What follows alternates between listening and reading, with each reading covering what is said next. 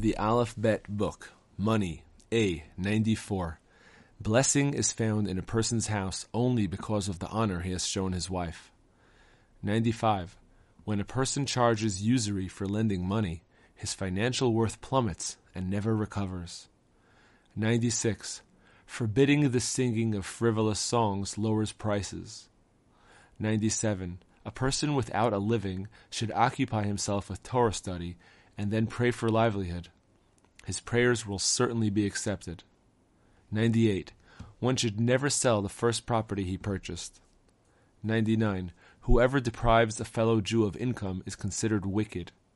100. Were it not that he has grown haughty, no Jew would have the audacity to harm a fellow Jew's livelihood.